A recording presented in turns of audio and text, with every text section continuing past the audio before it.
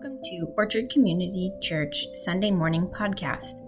We are glad you are here to learn, grow, and deepen your relationship with Christ. This week's message is brought to you by Pastor Matt Hoyt.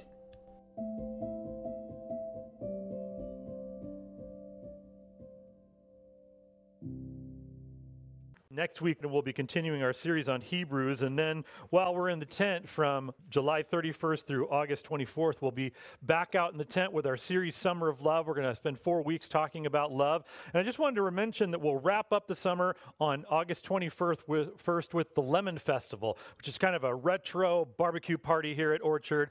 We used to be a lemon orchard, so it's kind of an ode to our past, but want to invite you to join us for that day, for lunch and for games and contests and all kinds of fun, special music. It's another great day in the life of Orchard Community Church that we'd love for you to be a part of. Well, I want to tell you about a guy named Terry Herbert, and Terry Herbert lived in Staffordshire, England, and he was one of those metal detector guys, like to find things with his metal detector. And so one day in 2009, on July 5th, he had asked his friend if he could sweep his farmland with his metal detector to see what he could find. And, he was always excited to find something of value or maybe something of historical significance, but nothing could prepare him for what he found that day. Because at a certain point in his morning, as he was looking for things, he got a big hit and he started digging. And all of a sudden he found something made of gold. And then he found something else made of gold. And in total, he found over 1,500 artifacts made of gold and silver, dating from the 7th century, all made by the Anglo-Saxons. It was a find unlike anything that in recent history in England. He said it was more fun than winning the lottery. And he's going to profit from this because the way it works in England is if you find something, you split that with you and the landowner. So he's going to get 50% of what he found. Archaeologist Roger Bland, who managed the excavation, because after a few minutes he realized we better call in an archaeologist, he estimated that his cut would be over $2 million. And in the end, they sold it for the whole thing for $4.3 million, half of which was his. I want to tell you about another guy. His name was L.J. Krumernak, and just a few weeks ago, he was hiking in the Caribou Mountains in Idaho, and he found a 100-million-year-old dinosaur bone. It was a femur from a dinosaur that is a relative of the T-Rex, and right now it's being studied in North Carolina at a lab, but it's going to come back and it's going to be a part of the Natural History Museum of Idaho, and it's going to be featured in their 2003 exhibit, Dinosaurs of Idaho. I don't know if you always think of dinosaurs when you think of Idaho, but actually they've had a number of amazing dinosaur finds. So I was reading about these things this week, and I thought how exciting it is that there are still these amazing things to be discovered in our world, even after all these years and all this history. And I was realizing this isn't just true when it comes to ancient treasures and historical artifacts. It's also true when it comes to faith.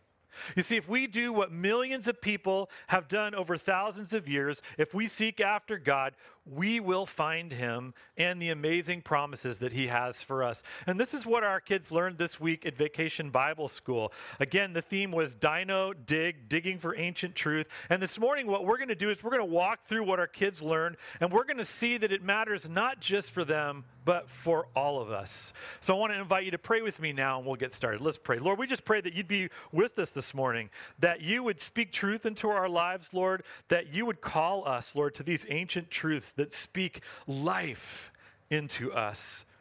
This we pray in Jesus' name, amen. Before we get started, I wanted to just point out that I think one of the interesting phrases when it comes to faith that people often use is they'll say something like, I found God. And I know what they mean. They mean that they have come to have a connection with God, and that's a wonderful thing whenever it happens. But when you say you found God, it almost kind of implies that maybe God's been lost. Or maybe God has been hiding somewhere under a rock or something, and that after a long search and rescue operation, or maybe a good game of hide and seek, you have finally located where it was that God was hiding or where God was lost. And in fact, I think a lot of people actually, maybe without even knowing it, think of faith in this way. They think of faith as something that's really elusive, that's not easy to find. they think of faith as something that only a few people, maybe a certain few special people can find, often maybe in some far off exotic land on a mountaintop. And I really do think that's why a lot of people use that kind of terminology, because they think of faith in that way. But I wanted to begin by just pointing out that that is not at all the message of the Bible. In fact, the Bible as a whole, this book, what it actually is it's the story of God reaching out to humanity. It's the story of God seeking after men and women, human beings, wanting to have a connection with us. That's literally what the Bible is. So we do need to seek God and try to find a connection with him. But when we do, the reality is that all we're really doing is kind of finding God back.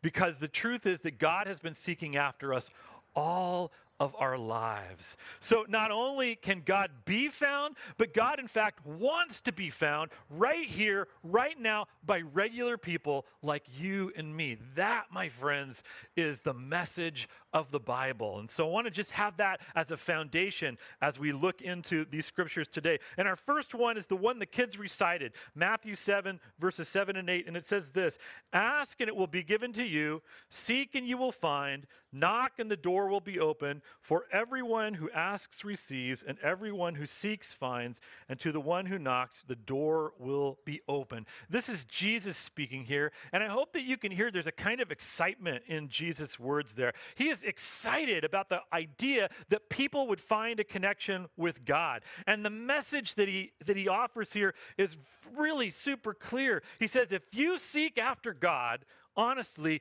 you will find him. And I want to remind us, Jesus said these words over 2,000 years ago. They are ancient truth that our kids dug up this week at Vacation Bible School. And the big question really for all of us is, do we believe it? Do we believe that God is in fact not hiding, that God can be found, that God wants to be found right here, right now, by people like you and me? Because if you've never considered this piece of ancient truth, I want to invite you to do that today. To consider that God wants to be found by you and can be found by you, and to be a part of your life if you would seek after him just a little bit. That's my invitation for you today if you've never done that. When we do that, however, we not only find God, but we also find, along with God, some really important ancient truths. And our kids discovered some of these ancient truths this week. We heard them say that at VBS. Each day they learned about a different ancient truth, and we're going to cover each one of those today. And we're going to begin to do that by looking at some other ancient words. We're going to start with the book of Psalms. The book of Psalms, written in the 3rd century BC, meaning it was written about 2,400 years ago. So these words are even 400 years before the words we just read that Jesus spoke. They were written by David, the great king. The Bible calls David a man after God's own heart, so we can guess that he's a guy who knew a thing or two about faith. So let's look at these words from Psalm 139. We're going to look first at verses 1 through 4, and it says this: "You have searched me and you know me. You know when I sit and when I rise. You perceive my thoughts from afar. You discern my going in and my lying down. You are familiar with all my ways. Before a word is on my tongue, you know it completely." With these words, we find an ancient truth. We find that truth that God knows us. Our kids discovered that on Monday. Here in Psalm 139, King David describes this ancient truth. And I want you to just think about it for a moment. David says that God knows us, but not just a little bit, not in some kind of surface way. David says God knows each one of us deeply. He says that God knows our thoughts, our ways, and our words, even before we speak them.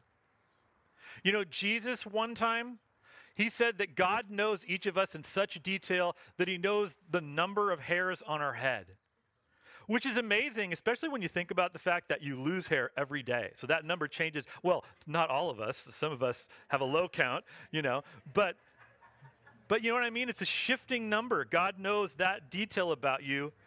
Yeah, I know. Hard truth, huh? We don't shy from the hard truth here at Orchard. But I think in our world today, there are a lot of people who struggle with feeling like they aren't seen, who struggle with feeling like they aren't known. And those are awful feelings to have. To feel like maybe no one knows me, maybe no one really cares. And the promise here, this piece of ancient truth, is that we have a God who sees us. And we have a God who truly knows us, and not in some kind of surface way, but knows the deepest part of us. And that is a pretty awesome truth. But we might want to ask, well, how is it that God does know us so well? I want to read on. These next words are from Psalm 139 as well, just a little bit further into the psalm. David writes this. He says, "For you created my inmost being. You knit me together in my mother's womb. I praise you because I am fearfully and wonderfully made. Your works are wonderful. I know them full well." So another important truth that our kids dug up this week is not only does God know us, but God knows us because God is the one who made us. And I want you to notice the way it's described. David's using poetic language here, but he says that God knit us together. I don't know if we've got any knitters in the crowd, but you don't just throw knitting together. It actually takes some skill and some time, especially to do it well. And so this poetic language here is meant to illustrate that we're made with care by God and that we're well made by God. In fact, Ephesians 2:10 calls us God's workmanship or handiwork. The word in Greek in that passage is poema, like a poem or a master piece of art that God has created. Here, David says we're fearfully and wonderfully made. Isn't that an awesome phrase? You are fearfully and wonderfully made. And because God made us and made us well and cares for us, that means that there is a beauty and a sanctity to every human life. We are, in fact, made in the image of God. And as bearers of that image, again, there's a beauty and a sanctity to every single human life. My question is that how you think of yourself? I think a lot of us sometimes really downgrade the people that we are. And that's not what God does. God made you well and with great care. And this is another ancient truth. God knows you. God made you. And not only has God made you, and not only does God know you, but another ancient truth our kids looked at this week is that God loves you. They dug that one up on Wednesday, if you're following the timeline. One of the biggest spiritual lies that there is in this world is that God will love you and accept you when? When you get your act together. When you clean up your life, when you straighten out the garbage that's going on with you. That is one of the biggest spiritual lies that there is in this life. It's just not true. John 3:16, the most famous verse in the Bible, says that God loves the world. And I want you to know that God loves you right now, right here, no matter what, no matter how much of a mess you think that your life may be right now. And if your thought right now in your brain was not me, I want to call you out and I want to say, yes, even you. God loves everyone, again, regardless of what might be going on in your life. But there's something deeper than that I want to point out here today. In our next scripture from 1 John 3:1, let's look at this. 1 John 3:1 says this, "See what great love the Father has lavished on us, that we should be called children of God, and that is what we are. The reason the world does not know us is that it does not know him." So these words are written by John, one of Jesus' disciples. And here he says that if we seek God and we find him, we are going to find that God calls us to an even deeper level of love than the general love that God has for humanity. God loves all humanity in a general kind of a way. But here, John is saying, when you come to know God, God wants to know you in a personal way and has a personal love for you, calls you to something deeper and richer. And so John, that's what he's talking about here. He's talking about this idea that when we come to faith, God adopts us into his family. He becomes our father. We become his children. And just like any good human father would do, it says here that God lavishes his love on us in ways that the world doesn't experience, in ways that the world doesn't understand, that deeper sense. And that's what it means at the end when it says they don't know us. What John means is they don't know us as children of God. They don't know us as people who are experiencing that kind of deep and amazing love from God, because they can't experience that because they don't believe in or know the one who is doing that loving. It's a mystery to them. God invites us to a even deeper kind of love than we might have imagined, something very personal. Now, the last thing I want to say about love before we move on is this, because this is really important. It is absolutely true that God loves you right here, right now, no matter what is going on in your life, no matter what the mess might be. But hear this, God loves you too much to leave you that way. God loves you too much to leave you in the place that he finds you. Because when you truly love somebody, it means that you want the best for them. You want the very best for them. And so God truly loves you, and that means he desires for your life to change. He desires for your life to change for the better, for you to change for the better, that you might live and reflect his will more and more each day in your life. And the additional promise is God will help you to do that. God will help you along every step of the way. So another important ancient truth that our kids looked at was on Thursday, and they found that if we seek after God, we find that God saves us. And you might say, well, from what? What does God save us from? Well, God saves us from sin. And the Bible touches on just a really hard truth about who we are. And the truth about who we are is that we're sinful people. We do wrong. We make mistakes. We mess things up. And our sin is real. It hurts us. It hurts the people around us. And one of the worst things about us is that often our sin hurts the people we love the most. They're just close and in the trajectory of our mistakes and our failings. And so sometimes the people we love take the brunt of our sin. And our sin, no matter how much we try, we can't stop sinning. And so it mounts up more and more and more. And the weight of all the things that we've done wrong rests on our shoulders. And the truth is we have no way to fix it, and we have no way to erase it. And so what we do a lot of times is we make up lies to make ourselves feel better. And one of the best ones is, I think I do enough good stuff that it outweighs the bad stuff I do. Who made that rule? Just pluck that one out of the air? Where did that come from? And how does that really even make sense if you think about it? How does me feeding the homeless over here fix that I was unethical at work and lied to my family over here? Doesn't fix it, doesn't erase it in any way. Can you imagine going into traffic court and saying, you know, Judge, I don't think that I deserve this ticket. You should dismiss it because I do a lot of charity work. Judge is going to say, brother, it just doesn't work that way. It's nice that you did those things, but it doesn't fix and it doesn't wipe away the things that you've done wrong. And can you imagine what it would actually be like if God did work that way? Can you imagine the line of people outside of my office door wanting to ask questions like, Pastor, exactly how many hours of service do I need to make up for the lying that I did last week, the cussing that I did last week?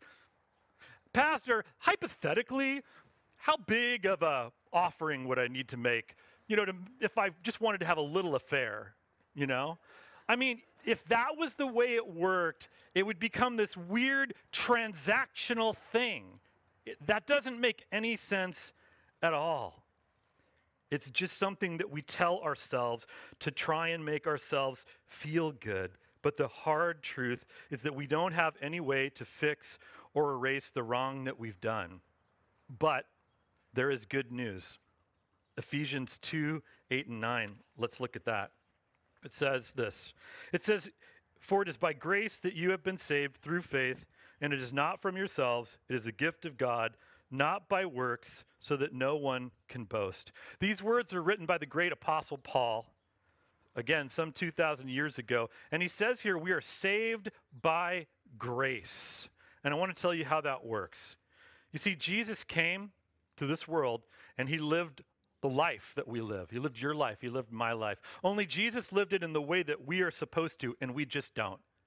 Jesus lived a good and a righteous life. And then Jesus took his good and righteous life, and he offered it to God on the cross in place of our flawed and sinful lives as a sacrifice. And when Jesus did that, when he offered his life in place of our life, he paid the price for our sin, and he brought grace, which means forgiveness from God.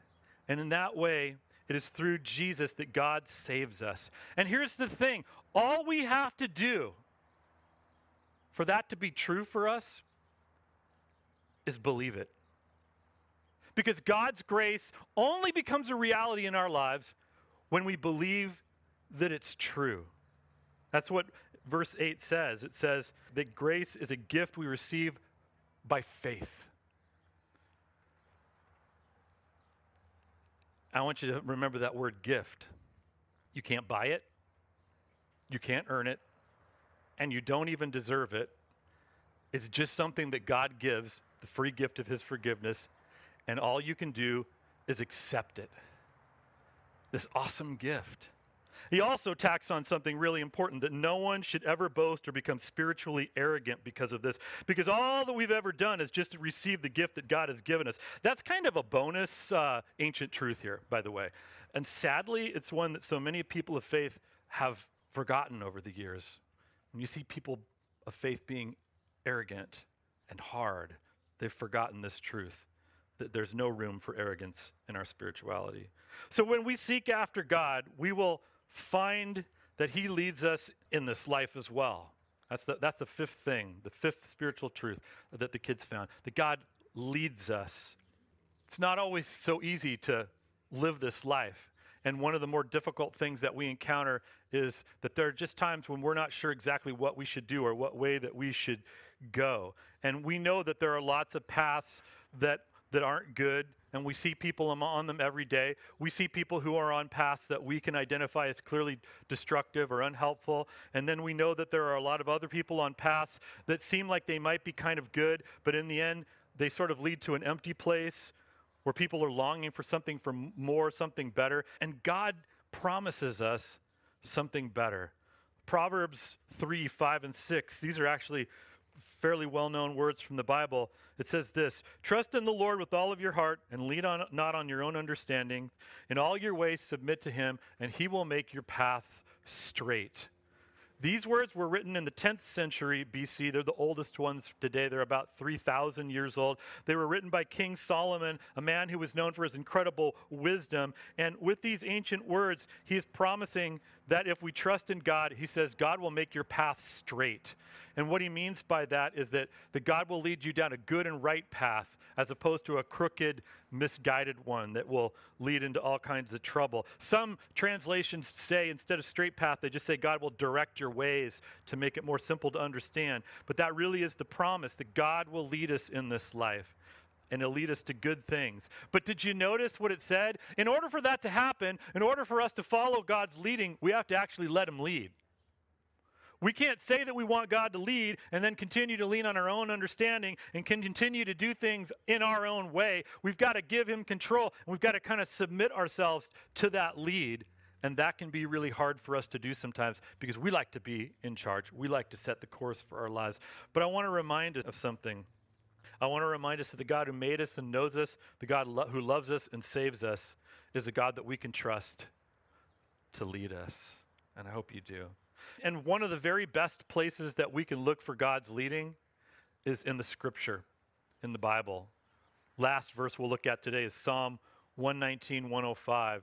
And it says there, your word is a lamp to my feet, a light to my path. Or the old translation, thy word is a lamp unto my feet and a light unto my path. And it's really true. God's word is very much like a light that can guide us through a world that we find is often a kind of dark place.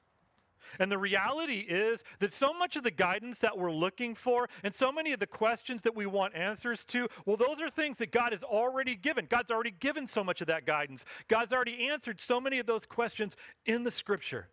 And it's right there. And all we have to do is read it and find this treasure trove of God's wisdom, of God's guidance, and of God's leading in our lives. And I want to encourage you to do that. In his book, Wisdom Pyramid, Brent McCracken writes this. He says, my life was full of the Bible, learning Old Testament stories on a flannel graph as a child in Sunday school, memorizing the order of the Bible's 66 books at Vacation Bible School, doing Bible memory drills, singing that song, the B-I-B-L-E, yes, that's the book for me. The Bible was a book that shaped my life more than anything else, which is odd looking back on it. An Oklahoma kid being profoundly shaped by an ancient collection of Jewish literature, 2,000-year-old Mediterranean letters. But I was, and I am, and my story isn't unique. The Bible has been a treasure source of truth and life all over the world across countless generations. It manages to speak to the soccer mom in San Diego and to the truck driver in Taipei. It guides the life of the skateboarding teenager in 2020 in Buenos Aires, as well as the blacksmith who lived in 1520 in Liverpool. Everywhere you go in the world, people who share almost nothing else in common can say in unison, the B-I-B-L-E, yes, that's the book for me. This can be said of no other book in the world. No other source of truth is as universally beloved and consistently cross-culturally relevant as the Christian Bible. So just like our kids this week at VBS, and just like millions of people have done over thousands of years, this guy, Brent McCracken, went digging for God's ancient truth. He went seeking after God, and he found God, even as a young child. And he found the amazing promises that God holds for each one of us. And he reminds us that we can find God too, and that we can take hold of this ancient truth, these ancient promises too. Amen. Pray with me. Loving God, we pray that you'd speak to our hearts, Lord, about finding you and knowing you, about experiencing your love and grace, about letting you lead us and living our lives for you.